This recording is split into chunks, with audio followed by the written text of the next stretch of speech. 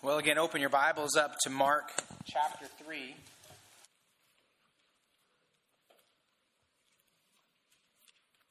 We are continuing on in the book of Mark, and then the next couple weeks I will actually do an Advent series, and then we'll go back to Mark.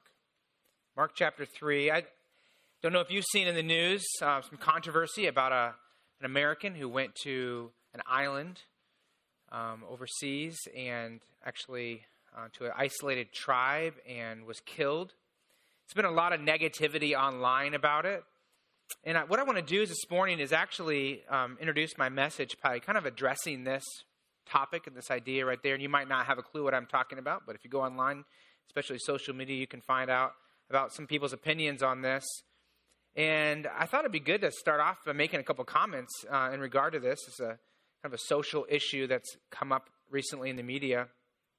And I don't really know this gentleman. I don't know much about him. I do know this. His heart was to see these people come to Christ. And we can debate methods and all those kind of things. But it's clear what this man wanted to do was see these people come to Christ, which is the heart of the gospel, right? I think second, related to this, is that a lot of people are, kind of shocked by it. And some people are upset by it. But this is not a new concept in Christianity. Going to places where the gospel is not. Some people are, acting like, what is happening here? What would someone do something like this? Well, actually, that was the command that Christ gave to us, right? To go into all the world and preach the gospel to every creature. And biblical missions means that we go to places with the gospel and we present the scriptures to them, and we want to do it in the context of their culture and with their language. And there are some maybe missions that have the wrong methods and modes and maybe even some nefarious goals. Maybe there was a time when some nations, some countries tried to conquer and they used religion to do it. So their missionaries were more of colonial conquerors, right? And they forced Christianity on people. That is not biblical missions, right? That's not the way of Jesus, and that has actually done a lot of harm to the name of Christ. In fact, even you read about some of the missionaries that were in this area in California, some of the Catholic Spanish missionaries. That was kind of the idea, was a mixture of a colonialism with Christianity. That is not what a missionary should do. He should not try to change the culture that he's going to be like his culture. Or even change their language or things like that. You actually are going within the context of their culture and presenting the gospel. And actually, interesting, missionaries, if they have the biblical motive and method, which is taking the gospel within their context, many of them become anthropologists, right? Linguists. They become historians and translators and doctors. Sometimes they're all in one, right? And when they go to those kind of places. And historically, many evangelical missionaries were and are all that in one. And when they go to a place, a context like that, many times those individuals' lives there are improved, right? So instead of hurting the people, it actually improves their lives. And one example I want to bring up this morning is a gentleman named Don Richardson. You might have heard of him. There's actually a book about him out there. You know him? He's spoken here. Has he really? Yeah. Oh, this is a great example then. I did not know that. How long ago was that? Okay, decades. Well, so some of you might not remember. In 1962, Don and his wife Carol went with their children to Papua New Guinea, Indonesia. And they went to a place where there was a number of tribes who were headhunters and cannibals. That's a great place to take your kids, huh? Right? But they went there to give the gospel to them. And he learned their language, which is very difficult. There's actually, in their language, there's 19 tenses for each verb. So that's pretty crazy. But he was able to learn their language and help translate the New Testament in their language. When they were living with these individuals, though, they were trying to give them the gospel, and it was difficult. It wasn't working. And one of the interesting things about their culture was very violent. They were cannibals. So one of the things they did was they would try to be at war with their neighboring tribes. They would befriend people and act like they were their friends. and they would kind of invite them in their house, and then eventually they'd kill them and eat them. It's like, yeah, that's pretty bad, right? And so it was hard to give the gospel. In fact, one of the things that was difficult for them is when they gave the gospel to these people, that they actually celebrated Judas. Because Judas was the one who befriended Jesus, right? And he betrayed him. So they actually saw Judas as the hero of the story. They called this the fattening of the pig for slaughter. It was kind of their little idea there. And so they had a really hard time. Like, how are we going to get the gospel to these people? And eventually the gospel broke through. And so I want to show you just a short clip, a little video of what God did through them in the gospel there.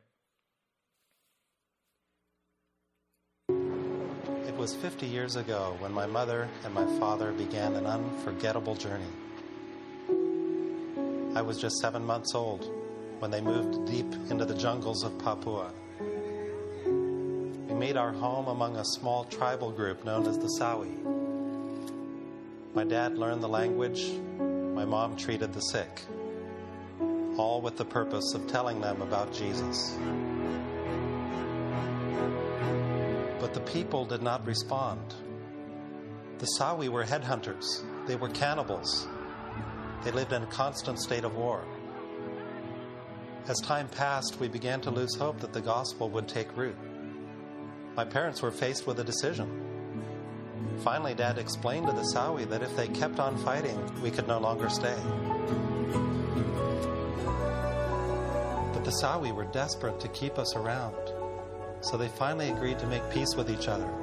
In order for that to happen, each Sawi village gave an infant, a baby boy, to their enemies. And this child became known as the Peace Child. It was through this unexpected exchange, buried deep in their culture, that my parents were given a perfect opportunity to share the gospel with the Sawi, to explain to them that God sent his very own Peace Child, Jesus, to make peace with us. It's been 50 years since that day, and we're very anxious to see how the Sawi are doing.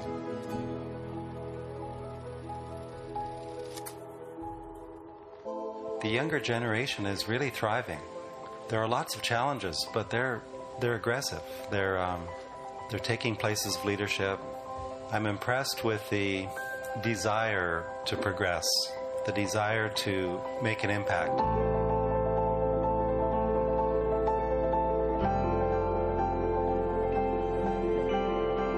I'm encouraged that these tribes that used to be mortal enemies are so close to each other now. They see themselves almost as one.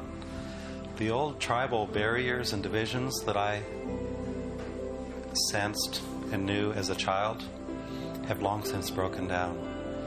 And they really feel themselves as being one people. Part of that is because they share a sense of significance and identity by virtue of their story that has been told.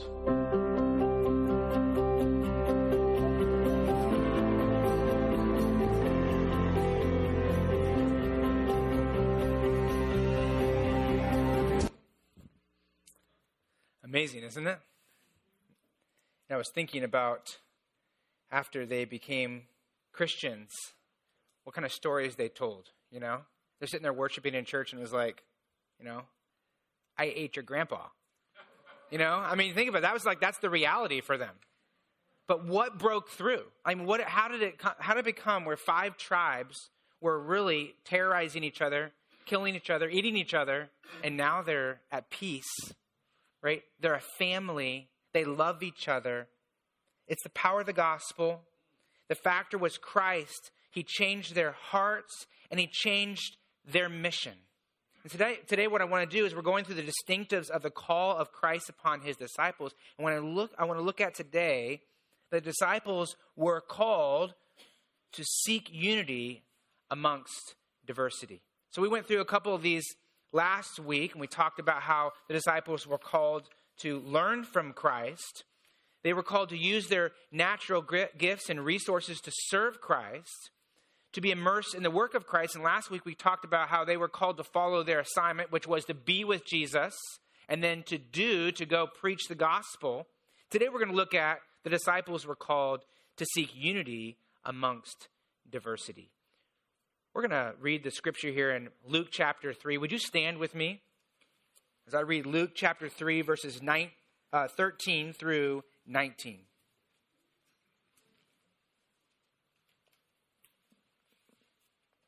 Mark 3:13. And he, Jesus, went up on the mountain and called to him those whom he desired. And they said to him, and they came to him, and he appointed 12, whom he also named apostles, so they might be with him, and he might send them out to preach, and have authority to cast out demons. And he appointed the 12, Simon, to whom he gave the name Peter, James the son of Zebedee, John the brother of James, to whom he gave the name Boanerges, that is, the sons of thunder, Andrew and Philip and Bartholomew and Matthew and Thomas and James the son of Alphaeus and Thaddeus and Simon the Zealot, Judas Iscariot, who betrayed him. Let's pray. Father, I pray that you will take your word this morning. And I pray that it will be powerfully preached, not in word only, but also in power of the Holy Spirit, and unify our church around Jesus Christ and empower us to go out with the gospel. In Jesus' name, amen. You may be seated. The disciples were called to seek unity amongst diversity.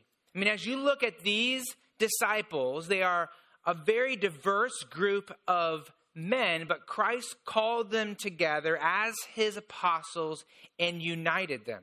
In verse 16, he says he appointed 12, and the first one was Simon, to whom he gave the name Peter. Simon was Peter's birth name, and Peter was the name that Jesus gave to him. In John chapter 1, verse 42, the Bible says Andrew brought Peter to Jesus, and Jesus looked at him and said, "You are Simon." That was what the name you were given when you were born. "You are Simon, son of Jonah. You will be called Cephas," which is, when translated, is Peter. And Peter is the Greek word for rock. So Peter means rock. And the nickname Jesus gave him was given to him to help him to understand who God wanted to change him to be. Peter is the name rock. Simon was the name that Jesus and the gospel writers would use a lot of times to refer back to the fleshly human side of Peter. In fact, if you were to study this, we don't have time for this today, but if you were to study this, you would see that when Jesus wants to refer back to the fleshly human passions of Peter, he uses the name Simon.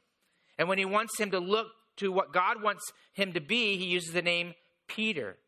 What was Simon like in his own human fleshly passions? Well, Simon was a big-mouthed, opinionated, self-confident, impatient man, right? And as we go through these disciples, you'll start thinking of people, maybe even yourself in these situations, right? Externally, Simon seemed great. He seemed powerful. He seemed dependable. But internally and realistically, Simon was weak. He was fleshly. He was fearful. He was unfaithful. So Jesus gave him the name Rock, or Peter, and his name represented who Christ wanted to make him. In fact, if you look in Luke chapter 22, I'll put it up on the screen here. Luke 22, Jesus, the night before he was to be killed, he said to him, to Simon Peter, "Simon, Simon," and think about it, it's like fleshly Simon, weak Simon, "Satan has asked to sift you as wheat. But I've prayed for you, Simon, that your faith may not fail." And he says, "And when you have turned back, I'm going to pray for you, strengthen your brothers." And so he's saying, I'm praying for you, Simon, you're weak, but I'm praying you'll be a rock. I'm praying you'll be Peter. And that's why he says in verse 34, Jesus answered, "I tell you, rock," right? I'm going to pray that you'll go and strengthen your brothers. And Peter had self-confidence, but God wanted him to have confidence in him. And so Christ prayed for him. By the way, his prayer was answered, right? In the book of Acts, we see Peter stands up and he has strength and confidence in God, and he stands firm on the word of God, and he preaches the gospel. In fact, so much so that Paul the apostle writes in Galatians chapter 2, verse 9, he says, "James and Cephas," which is the Aramaic word for Peter, or rock, and John are esteemed as pillars. So Peter became the rock, right? Christ changed him. And then, well, let me say some other things about Peter. Peter was also married. He was the only disciple that we know of that was married. He was probably the oldest disciple. So here we have Peter, the bold and brash and outspoken and sometimes foul-mouthed fisherman who became the faith-filled, humble Peter. Then we have Peter, and then we have James, and we have John. So verse 17, it says, James, the son of Zebedee, and John, the brother of James, to whom he gave the name Boanerges, that is, sons of thunder. Remember, if we talked about this a couple weeks ago, that James and John, their father was a prominent businessman who owned a fishing industry there on the lake of the Sea of Galilee.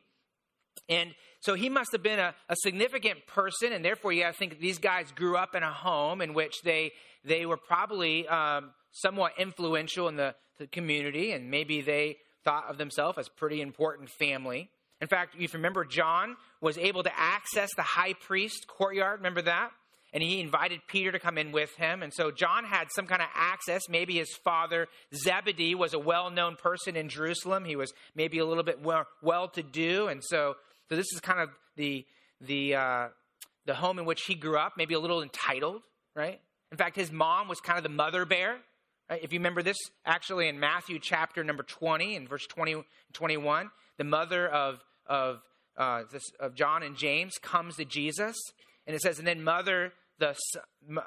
mother of the sons of Zebedee came to him with her sons, kneeling before him, that's before Jesus, and asked him for something. That's pretty bold to come on behalf of your sons and ask them, and especially what she asked for. And he said, what do you want? It's like, stop bothering me. You can kind of imagine these other disciples are kind of like, come on, these young guys, they're mama's boy right there, right? Come on, mama bear, get away. And so Jesus says, what do you want? And she says to him, say that these two sons of mine are to sit, one on your right hand and the other on your left in your kingdom, right? There's a mother with an opinion. And can you imagine just how that dynamic worked out in the group of the disciples? So here you have some young guys with a mama that maybe hung around, was a little clingy at times. Maybe they had the energy and maybe even the immaturity of youth. And therefore, in verse 17, Jesus gives them the name. What's the nickname he gives them? Sons of thunder, sons of lightning. And so maybe these boys were passionate and at times loud and maybe a little bit out of control, like lightning, right? Like thunder. And John actually, the Apostle John, lived the longest of all the apostles. He was the only one that we know of that did not die a martyr's death. And James, actually, of the faithful apostles, because Judas, died.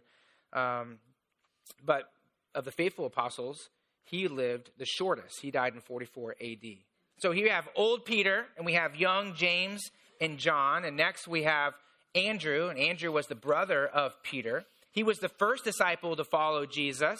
And so he actually brought Peter to Jesus. Throughout the Gospels, we see Andrew as more of the quiet one. He's in the background. We don't hear much from him. And so he seems to be the one that was the opposite of his brother Peter, right? You have that in your home if you have children. Like you have the one that's the loud one, and you have the one that's the quiet one. So he was the quiet one, maybe more relational, had more interpersonal relationship skills. And then you had Philip.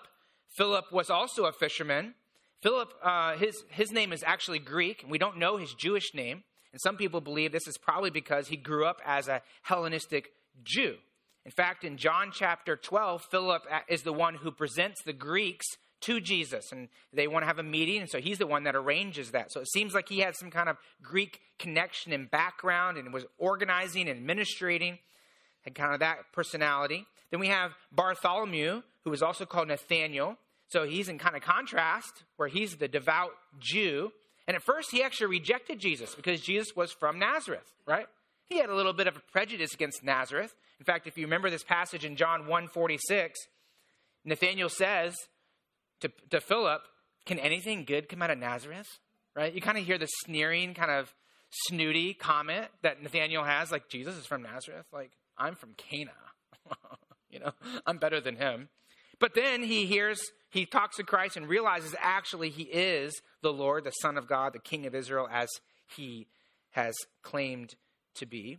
Then we have Matthew. Matthew is the tax collector we met in Mark chapter 2. Remember, tax collectors were despised because they were in cohorts. They were cahoots. There you go. They cooperated with the Roman Empire by imposing and collecting taxes. Now, where did Matthew collect his taxes at? You remember?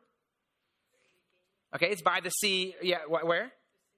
Probably by the Sea of Galilee. Like it was on the road to the Sea of Galilee, right? That Christ called him. So you think about this. So you have fishermen who are walking down to the Sea of Galilee, and they had to at some point pass this guy and get taxes collected from them, right? So you think about the conversations they had after they became followers of Christ, right? It's like, we hated you, Matthew. Matthew, hated you too, right? But what happened? How in the world did you have a tax collector, traitor, right, Jew, who now became friends with people he collected taxes from at one time? Christ and the gospel changed them. About Thomas, Thomas was the one we call what? Doubting Thomas, right? When he's mentioned in the Gospels, he's presented as one that's more cynical, kind of negative.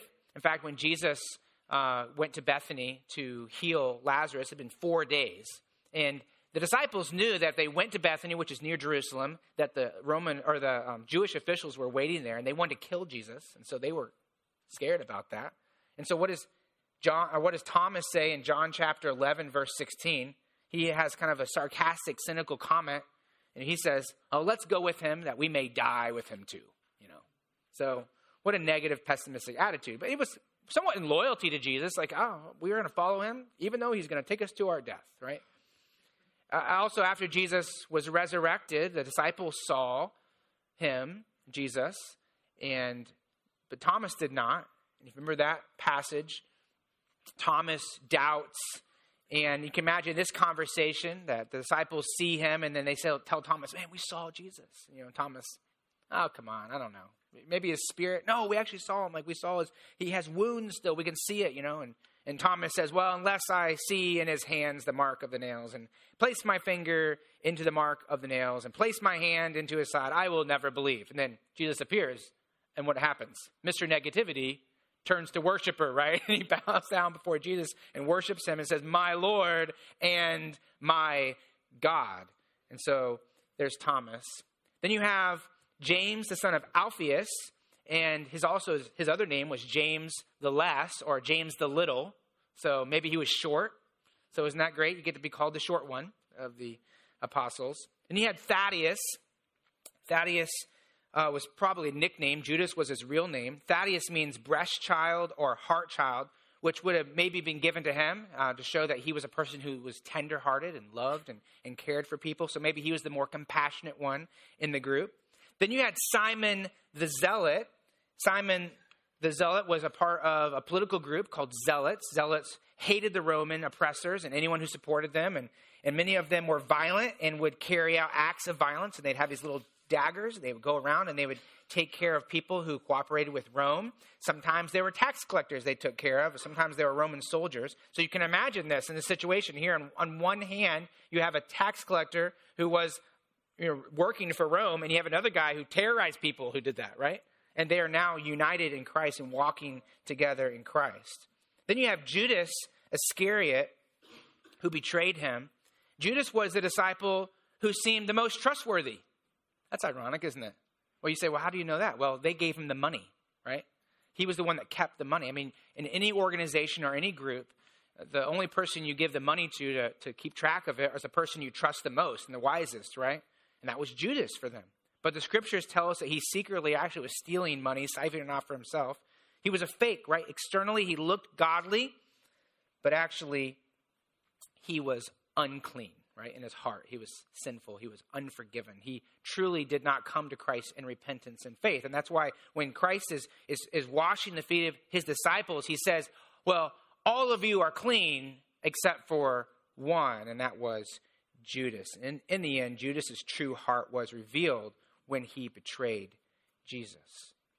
So Jesus called together 12 very different men, right? Very diverse men. Some were short, they got a nickname because of it. Some were a part of a terrorist group, right? And some were the ones who were terrorized. There was the intellectuals, maybe the more simple. You had the optimistic, free-spirited leader. You had the sarcastic, questioning cynic. You have the tender-hearted person and the rule-keeping administrator. You have the quiet one and you have the loud one. You have the old and you have the young. So you have these different personalities in this. And you don't put a group like this together to do one of the greatest things in the history of the world, and that is start the church, do you? Like, this is a recipe for disaster. Unless you add the one thing that can bring them all together. And what is that? That's Jesus, right? The one person. That's Jesus. And the common unifying factor with this group was Jesus Christ and his gospel. How did Jesus change these men so they could be unified as a group? Well, first of all, he changed their hearts. He changed their hearts. How did Christ bring unity? He changed their hearts. 11 of these men believed the gospel. They repented. They turned from their way and their sinful life, and they trusted in Jesus Christ to be their Redeemer.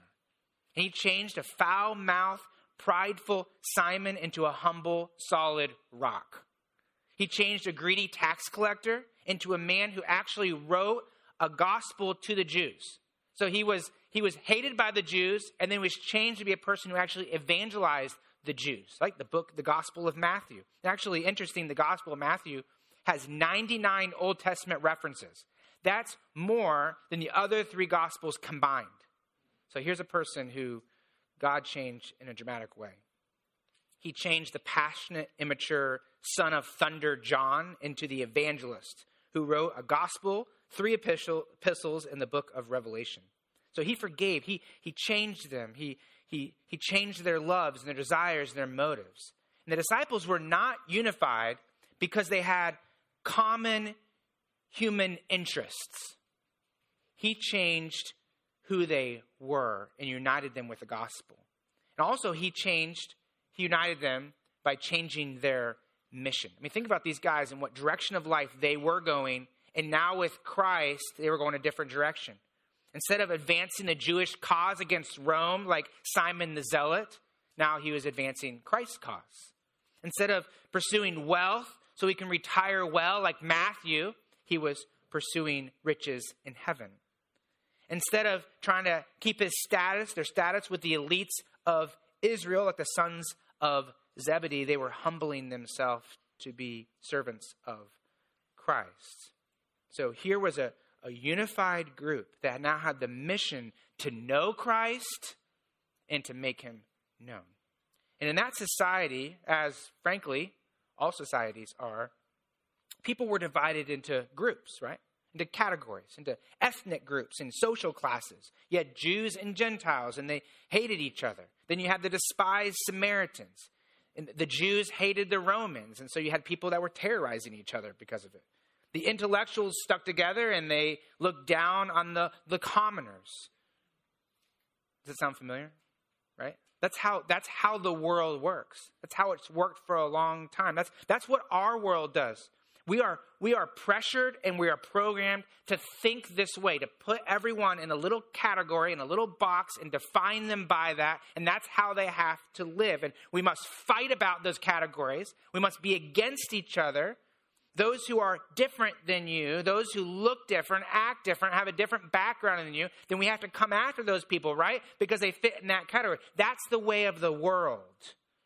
The world programs us to look at the exterior and make judgments based upon a person's background or cultural history or their beauty, of course, as defined by the culture.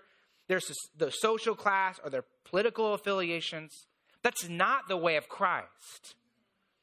This is an interesting story I was reading. On Thanksgiving Day, the day when people are coming together to celebrate what God has given them despite their differences, right? The Indians and the Pilgrims came together and they celebrated what God had given them despite their differences. A lot of families came together and they fought on Thanksgiving, right? One example was a family in North Carolina, Cary, North Carolina. They sat down to have their Thanksgiving meal, and Jorge was the father. He's 51 years old. He had 2 sons. And they began to have a debate on, should you stand for the national anthem or not? Yep, that's a debate in America right now, isn't it? So they had that little debate at their table there, and it got pretty heated. In fact, at one point, one of the sons stood up and he threw a bag across the room. The other son was mad as well, and he went outside and he started throwing lawn furniture. The dad went and got his gun, North Carolina. And he came back inside, and they were throwing things, and he got hit in the face, the dad did, with a water bottle, and the gun went off and shot the son in the leg. So should we stand or kneel for the national anthem? Let's divide and fight about it, huh? And I'm giving that as an illustration because that's how the world works, right? Let's divide everyone up and let's get these different categories and then let's all have a war about it. But this is not the way of the Lord Jesus. Christ brings unity. He brings unity. And how does he do it? Well, he changes our hearts. He changes our hearts. And he changes our mission. And when your heart is changed by Jesus, you realize these earthly debates will go away, right? You realize there's something beyond this life that's way more important. It's eternity.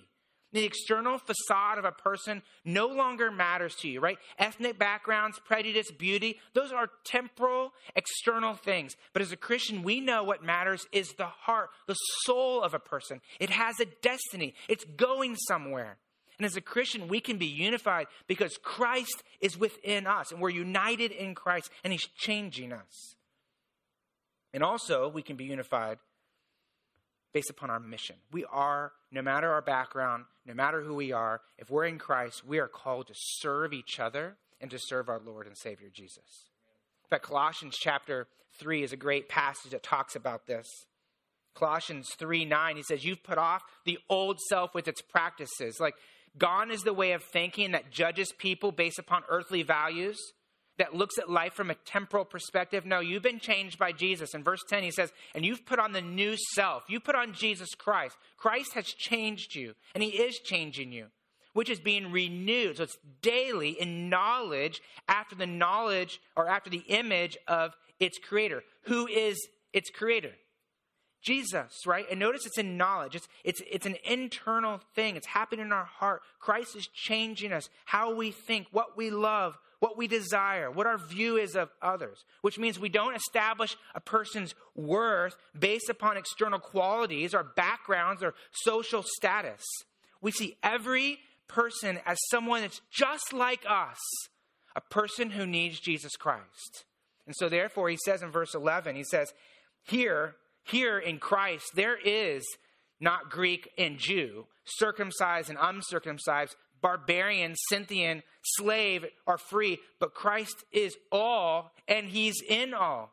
And when you look past exterior and see a person like Christ does, prejudice and bias and indifference are erased. Why? Because you see past the exterior and you see the person who needs Jesus Christ. And if they're a believer, you see Christ in them, the hope of glory. If they're not a believer, you see a person who needs Christ. There was a man named Johnny Lee Clary from Oklahoma. He grew up going to church, and he was a white supremacist. In 1979, he decided to go on to a radio show with another pastor, a black pastor named Wade Watts. So they walked into 1979. They walked into this radio station, and Johnny Lee Clary is dressed in his Ku Klux Klan outfit, all white outfit. This black pastor, Wade Watts, walks in, big smile on his face, in his suit and tie. John Clary grew up, like I said, in a Christian home. He decided to join a Christian group, and I'm putting quotations there because it wasn't Christian. He joined a man named David Duke, if you've heard of that man, which their form of Christianity was filled with vile hate, using the name of Jesus to do the work of Satan. So John Clary, he went all the way up to being the grand wizard of the KKK. In fact, at one time, he even tried to burn down Pastor Wade Watts' church. So there they are in this room, and they're talking about racism. And this Johnny Lee Clary called this pastor every name you can think of in the book. Well, whatever book it was in the world. And it was vile. This pastor would respond back with a smile and say, I love you, and I'm praying for you. And as the men left, Pastor Watts brought in his baby girl and asked Clary, he says, look at this baby girl. How can you hate her? And as Johnny Clary walked out of there, that thought and that picture began to eat away at him. And he started feeling guilty. Didn't really completely understand why, but he knew his life was falling apart. He was depressed. He was suicidal. And at one point, someone told him, you don't have the correct form of Christianity. You need to go to the Bible and study the Bible. So he one day was so down and so depressed that he decided, I guess I should just probably do that. If I say I'm a Christian, I probably should read the Bible. And so he started reading the Bible and actually found out what he believed about Jesus and about Christianity wasn't true. And he actually got saved and became a believer in Jesus Christ, a true believer in Christ, and realized he had some twisted thinking. And he repented and believed, and Christ began to change him. So much so that a couple years later, he contacted this Pastor Watts so he could call and apologize to him and seek reconciliation. This Pastor Watts said, I've been praying for you all these years. And he invited him to come and speak at his church to give his testimony. And so this Johnny Lee Clary got up and gave his testimony, talked about how he was a Ku Klux Klan member and how racist he was, and then talked about how Christ saved him. And afterwards, he went and sat down, and the pastor came up, Pastor Watts, and gave an invitation. And down the aisle walked a 15-year-old girl who was crying. And she met her father and said, I want to know the same Jesus that man knows. Pastor Watts turned to Johnny Lee Clary, and you said, you see this young girl? This is my girl. And 15 years ago, I held her in my arms, and I said, how could you hate this girl? And he said, who would have ever believed that God could take an old Ku Klux Klan member, have me pray for him for all these years, and he would be the one to come and give the gospel to my daughter? Isn't that amazing? Like, how can that happen in any other world except for a world where Jesus Christ is the ruler of a person's heart? The amazing work of Christ is to take the diversity that causes division in the world and to bring diverse people together in unity around Christ. And there's a picture of those two men right there. And even though as Christians we've been called out of that way of thinking, sometimes as churches we can fall back into it. Sometimes as Christians we can fall into it. Sometimes we can think as a church, it's like, well, we are this kind of church, right? This is the type of church we are. Like, only these kind of people should go to this church. Or this is especially when I was in the South, it was like, this is the white church, this is the black church, this is like that's not the way of Christ. In fact, there's one church I heard of that was the biker church. It was like, what? Okay. And it's kind of, sometimes churches are seen like Baskin Robbins, like the 31 flavors, right? Just pick your flavor of church. And I think it's great to reach different groups, okay? Especially if someone doesn't speak your language, like totally go after that group and that culture and give them the gospel and think of creative ways that we can bring them together to give them the gospel. So I think that should be great. But our goal should not be to create an exclusive designer church, right? We're the traditional church. Well, we're the more contemporary cool church in town, right? But actually, 1 Corinthians, would you turn me to 1 Corinthians kind of as we close here? Turn to 1 Corinthians. I think 1 Corinthians gives us some great direction on this because sometimes we like to unite as Christians and as churches around human commonalities and define really who we are as a church by saying, oh, we're this kind of church. When actually we should be a church that is centered on Christ and unified around the gospel. 1 Corinthians chapter 1, verse 10, Paul wrote, I appeal to you, brothers, by the name of our Lord Jesus Christ, that all of you agree or be unified, that there be no divisions among you, but that you be united in the same mind. There's unity in the same judgment. So we as a church must seek unity. Well, how do we find that unity? Well, it's not in common backgrounds and leaders. Look at verse 11. For it has been reported to be by Chloe's people. Who is Chloe? I don't know, but she was tattling a little bit here. But probably good because they were quarreling, right? They're quarreling about differences with brothers in the church and sisters in the church. Verse 12, what I mean is that each one of you says, I follow Paul, I follow Apollos, I follow Cephas, I follow Christ. Like, let's divide the church up into who you follow, right? So if you like John MacArthur, you can sit on this side of the room, right? And if you like Francis Chan, you can sit over here. And those who are for Roger can sit in the middle. No. But no, that's not how we design the church. It's not what we unify around. Our unity for Christians and for the church should be found in Christ. And great, there's great resources that we should use, and that's great to use those resources, but that's not where we find our unity. Verse 23, but we preach Christ. We preach Christ crucified, the stumbling block to the Jews and folly to the Gentiles.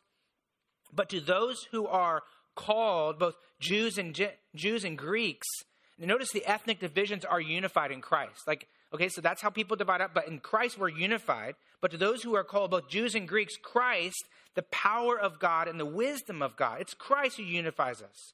For verse 26, for consider your calling. That's what we're talking about, our calling. Consider your calling, brothers. Not many of you were wise according to worldly standards. Not many were powerful. Not many were of noble birth. Right, that's how the world divides everyone up. It's like, oh, you're really important. You're super smart. Oh, you're really important. You're of noble birth. That's not the way of Christ. But verse 27, but God chose what is foolish in the world to shame the wise. God chose what is weak in the world to shame the strong. God doesn't care about your human temporal divisions. Verse 28, God chose what is low and despised in the world, even things that are not, to bring to nothing things that are. Verse 29, so that no human being might boast in the presence of God. So where does unity come from? Verse 30, and because of him, you are in Christ Jesus. Christ in us unifies us. And so we should seek unity amongst diversity. And may we as a church here seek to have a little bit of heaven on earth. What does that look like? Revelation 7:9, a great multitude that no one could number will stand before him from every nation, from all tribes and people and languages, standing before the throne, before the Lamb, clothed in white robes with palm branches in their hands, and they're singing out and they're worshiping our Lord and Savior, Jesus Christ. So heaven will not look like America, right? It's not going to look like the American church, right? And so we need to seek to have and encourage diversity of backgrounds and of people. So what does that mean for us? I think there's a couple things I kind of want to use this time to apply some of this. I think we need to focus and encourage the church to reach people from all different nationalities and backgrounds, whether they're around the world or whether they're in our community here, right? I mean, sometimes you see different people moving in, and maybe down the road you're like, oh no, that family's moving in here. They're not like us.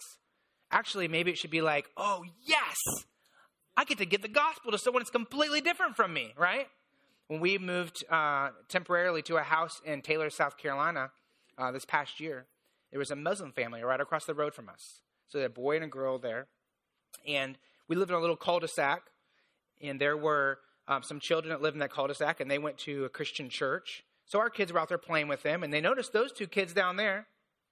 And so my children went over to play with the children, the Christian kids on this side, and they said, who are those kids? And they said, oh, they're Muslims. They're really bad people. They try to hurt people. And so my kids heard this, and they came home and they said, that's not true, is it? I said, no. I said, do they believe like us? So what should we do? Let's love them. Let's be their friend. My kids said, let's do that. And they began to go over there and play with those kids, the Muslim kids. You know why? Because that's the way of Christ, to show love, right? And begin to befriend them. I remember one of the sweetest things that happened before we left is Isaac took one of our Forgiven tracts, one of the ones you can find back there we give to the children. And he says, I want him to know this. I want him to know this. I'm going to give this to him before we leave again. And so, but let's reach out to people who are different from us and see the true need they have, and that is a heart that needs Christ. I think we should also never allow our minds or our mouth to make demeaning judgments about the exterior differences of those around us. Ethnic or cultural differences do not make you superior, right? Wake up, America, right? We need to realize that we are equal as human beings, and the gospel equalizes us. And your social status or how you dress or what kind of job you have should not be a determining factor in who you love, right? And we must resist the temptation to accept people who are like us or just be with people who are like us. You know, there's one time I was talking to someone in South Carolina, and they said, well, there's a church for that kind of person. Whoa. I was like, yeah, our church. like, let's get them to come to our church. And so let's not have that kind of attitude, right? And Lighthouse should be biased toward being multi-ethnic and transgenerational. So how do we do this? How do we have unity amongst diversity? Well, I think we need to focus on our own hearts, right? We need to have our hearts changed by Christ. And if you're in here and you're without Christ and you're like, wow, this sounds pretty radical, right? It is radical. Like when God changes your heart, there's amazing things that God can do through you. And when God changes our hearts as Christians, it's a radical thing that happens. Let me encourage us in here as a church to focus also on the hearts of people. Like try to understand eternity and the reality of eternity and look beyond the temporal and the external and see a person who needs Jesus.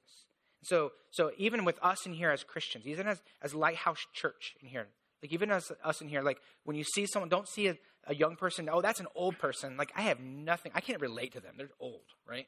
Or you're an old person, like that's a young person. I can't relate to them. Like don't see them externally. Be like, there's a person who loves Jesus, right? Or they're in the church here, so they're claiming to love Jesus. I'm going to talk to them about Christ. Or don't look at someone and be like, well, there's a single, I'm married, we're different. No. Like, those are external realities, right? Look at the internal heart. And don't associate with people just based upon a common background or your present life status. We are, as a church, we are one body here, right? And there's so many different parts, and that's great, and we should celebrate that. We should celebrate it. And also, we must unite with the mission to know God and to make him known. How do we go forward in unity here as a church? One of the greatest ways to do that is to not just sit here, but actually live life with people, right? And even beyond that, to serve with people. There's nothing like standing next to someone that you have nothing in common with and do something for Jesus Christ, right? And that brings unity. I mean, one of the greatest ways I've seen this is when people go on mission trips, and they've been in the church with someone for 20 years, and they go on this mission trip and they have nothing in common with this person, and they come back and they're best friends. And it's like, how did that happen? Because you lived life with them, and then you did something for Jesus together. And so let's look around this room and think, who's someone in here that I don't know? Maybe it's completely different from me. And how can I actually live life with them? How can I serve Christ with them? And I'm not going to go through this point. You might be nervous that I'm going to. But my last point here, the disciples were called to seek unity amongst diversity, but also to gather, to group, and to go. Now, what I decided to do is actually do an Advent series the next couple weeks. And then I'm going to take this last point and use this to help us understand what I think God has for us this next year in 2019. So I'm going to, in January, kind of park on this and talk about this for 2 or 3 weeks. But this last point here is the disciples were called to gather. So there's these larger group gatherings that Jesus would preach the gospel. He'd go to his synagogue. But then notice Jesus actually grouped them up. First, he grouped them in 12. And then from the 12, he actually further arranged them in 3 groups of 4 with a leader of each group. And then he further had closer disciples. He had a disciple whom he loved. In other words, he had a really close friendship with John. And of course, Peter, he's always talking to Peter and helping build Peter up.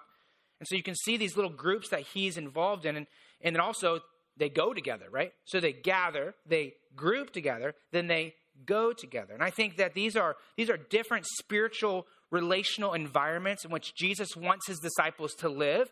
And then you see in the New Testament, or in the book of Acts, and then the church has started, the same kind of things happening, right? They gather in the temple, then they go from house to house. They have these smaller groups, and then they go out with the gospel. So I think all of these relational environments are important for our spiritual growth. And so even as you're sitting in the room here, you got to think to yourself, okay, I'm in the gathering, right? What about the next two? What about the grouping together? What about going with the gospel?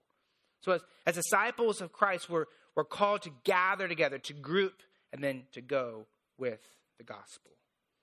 And as disciples, he also calls us to seek unity amongst diversity. And let me encourage you as I end today. I'm going to end with a time of silence and prayer. I want to encourage you to pray, to ask God, God, help me to see, how can I take what I heard today from your word? God, what needs to change in my life, in my heart? Like, how can I change? And how can I be unified together with this church, even amongst diversity? And it could be, frankly, that some of us in here need to repent, right? We need to repent of how we treat other people, maybe how we talk about other people or other groups of people. And it could be some of us, for the first time, need to repent and believe the gospel and come to Christ. And it could be there's maybe someone in here, or maybe someone in your life, and you kind of are at odds with that person. There's something between you and that person, and you've maybe done some things that have created disunity, and you need to seek reconciliation. But let's center around the gospel of Jesus Christ. Let's first have Christ change us, be unified as our hearts submit to the gospel, and then let's seek to go forward and be unified as we serve together. Let's pray.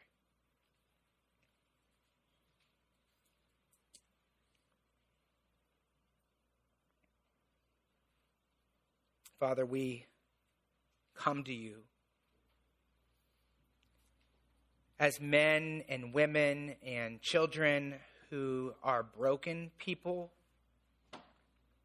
who have many times a temporal view of our lives in this world and other people, who seek comfort by just having common interests with people and just wanting to associate with people that we feel comfortable with, and maybe even having a negative, demeaning view with people who are different from us.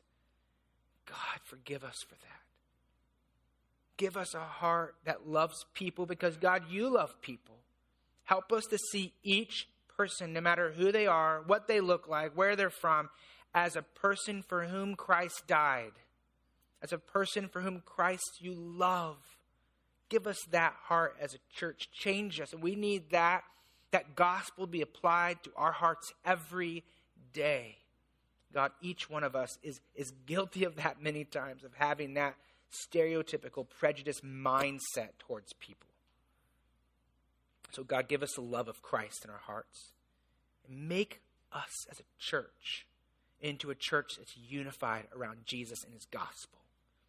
We want to be a shining light to this community. Not a shining light that's about us or about what makes us, maybe we think, special, but a shining light of the gospel of Jesus Christ, a shining light of the glory of Christ. So God, change us, make us into that. Bring glory to your name through this church, to the unity that you can bring. We pray this in Jesus' name.